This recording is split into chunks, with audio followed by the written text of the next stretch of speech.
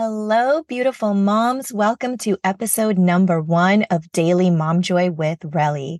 I am so glad you're taking this time for yourself and spending it with me.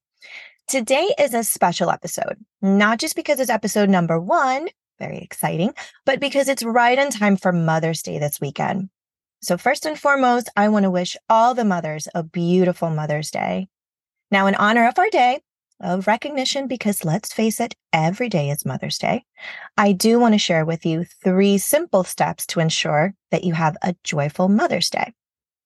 Now, Mother's Day could be bittersweet for some moms. While it is a day to celebrate and recognize that inner strength that I talked about in my welcome episode, and let me sneak that in for a moment and remind you of that inner strength right now. But Mother's Day can also be pretty triggering for some of us. Now, as I mentioned before, the road to motherhood, it's not one without some form of pain. Biggest reward, of course, but not without pain. And you may be experiencing some of that pain right now in your journey, in your path right now. For example, you may not have the opportunity to have your mom or mother figure with you in your life to celebrate this upcoming weekend. Or you may be going through a season right now as a mom, and it may just feel difficult to celebrate that inner strength. You may be a stepmom and you may not have your stepchildren to celebrate with you today. There are many reasons. And again, those are all unique to each and every one of us. But please let me remind you that that inner strength is worth recognizing.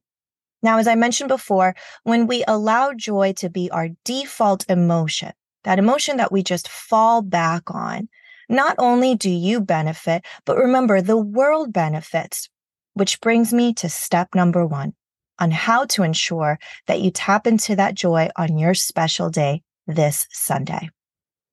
So, number 1, voice your wants and needs, ladies.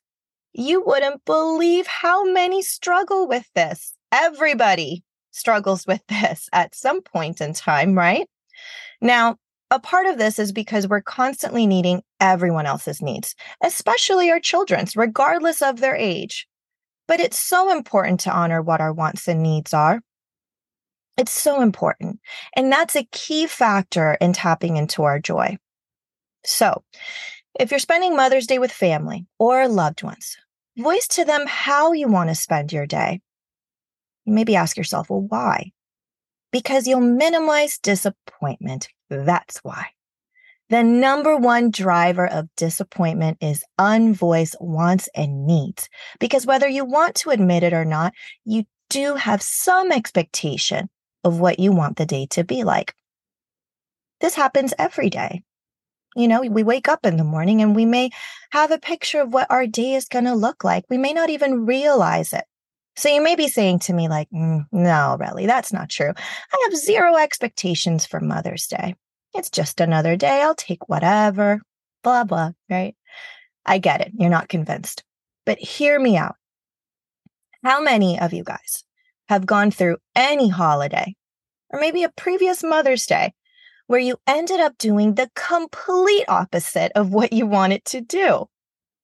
It was your birthday and you said, all I want to do is relax and not lift a finger today.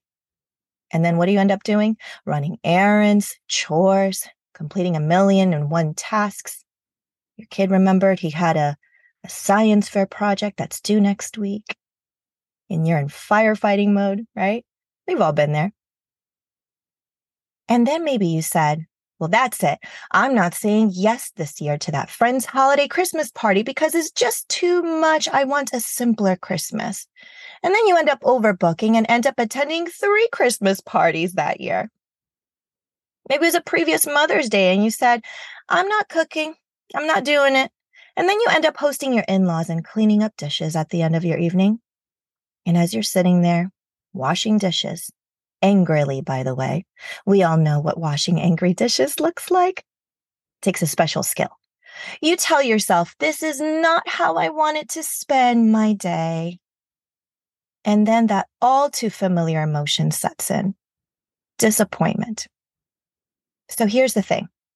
Again, we all, whether we recognize it or not, do have expectations of what we want our holidays to look like. And Mother's Day is no different. But if we don't voice that to our family, our loved ones, our support, the people in our tribe, right? These are the people trying to celebrate for us. And then we expect them to read our minds. That's really not fair. It's really a lose-lose situation for you and for them. Now, I'm not suggesting you go up to your spouse with a to-do list and what you want for your day, right? Unless it's the dynamic that you guys have. If you have that, more power to you, right? But a little can go a long way. And one way you can do this is by simply describing the day you want, for example. You can tell your spouse, you know what, honey? For Sunday, what would really make me happy is if we can spend the day as calm as possible and limit housework and do one family activity together. Or perhaps if you want to go out, then voice that to your partner and say, you know, honey, I'd really love to spend time with you and the kids, try out a new restaurant, make new memories together, whatever. You see, when we voice our wants and our needs to our loved ones, we all win because it gives them a chance to voice their wants and needs as well. And then there's room for productive dialogue instead of just throwing darts in the dark. Now, more importantly, we honor our wants and needs when we voice them. And this is true if we are even spending time with partners or family. If you're one of my single moms, I encourage you to apply the same step, but do it with yourself. Ask yourself, what do I want my day to really look like? Instead of, what is my day supposed to look like? What do you need to say no to so that you can leave space to enjoy your wants and your needs, to enjoy the day, right? Now that you've voiced your wants and needs, you've done your job, you've honored yourself, and now it's up to the universe to do its thing. Everything's going to align perfectly, right? Not exactly. That means there's going to be room for external variables. We've all been there, and we may or may not get the same exact picture of what we voiced, and that's okay. We need to stay flexible. That's a skill set. One of my favorite Tony Robbins quotes says, trade your expectations for appreciation, and the world changes instantly. Which brings me to step number 2. Start your Mother's Day morning with a gratitude practice. I'm a huge fan of gratitude practice in the morning. I apply it to myself. And these can be super simple with a huge upside. So I'm going to encourage you to write 3 things that you're grateful for on Mother's Day morning. Now, what I want you to do is I want you to write what you're grateful for, but then why you're grateful for it. Why? Notice, I'm always going to tell you my why. I'll tell you why. Because if I ask you right now, if you're in front of me right now, and I ask you, hey, name one thing you're grateful for. Well, by default, you'll probably just say, well, obviously my kids, duh. Well, that doesn't elicit much of a feeling because it's more of a fact. But if I ask you to detail why you're grateful for your kids, be specific, then your answer changes. It may sound like, well, because my toddler said a new word and oh man, it made me laugh so hard. Or my teenager actually showed affection to me this morning in front of their friends. Does that even exist? Or because my adult child took the time out of their busy day yesterday to call me and ask me how I'm doing. Man, that made me feel real good.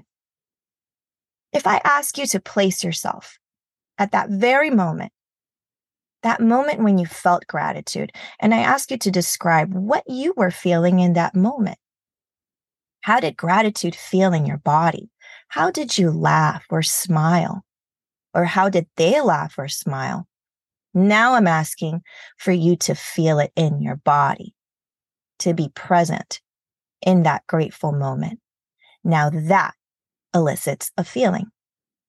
If you close your eyes and relive those moments that you're grateful for, now you're going from mere fact and default to giving yourself the gift of re-experiencing those grateful moments all over again.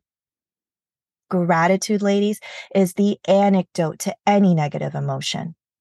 If you start your morning off that way, then you give yourself the opportunity to set the standard for the day, and you become more emotionally equipped to handle the external variables of the day that we have zero control over. Our focus changes from feeling like we're out of control to, hey, you know what? We're in control. I'm in control of my emotions and my gratitude. I'm okay. So, gratitude. I'm passionate about gratitude. You guys will hear me talk more about that in later episodes. Now, finally, number 3, and this one is one of my favorites. One of the best ways to spark instant joy is to give love. Now, this sounds simple because we've already established that as moms, we have this superpower, right, of unconditionally loving our children and our families. But that's not exactly what I mean for this final step. So I'm going to encourage you to share love in a way that you typically don't. And again, I'll tell you why. When we unconditionally give love, and I mean just raw love, like doing something out of the kindness of your own heart, is giving someone love. Smiling at a stranger who may be having the, excuse my French, shittiest day on the planet and turning it around, that's giving love. Those simple acts are acts of love. So you see, when we give love without expectations, without the fine print, without the demands, without the rules of how somebody is supposed to share their love back, because that's when we get into trouble. If we would just stop for a moment, throw all those rules away and those expectations away, then we open our hearts to receive love in return, however that looks like. So we may just not be paying attention when that happens, but we receive love in return.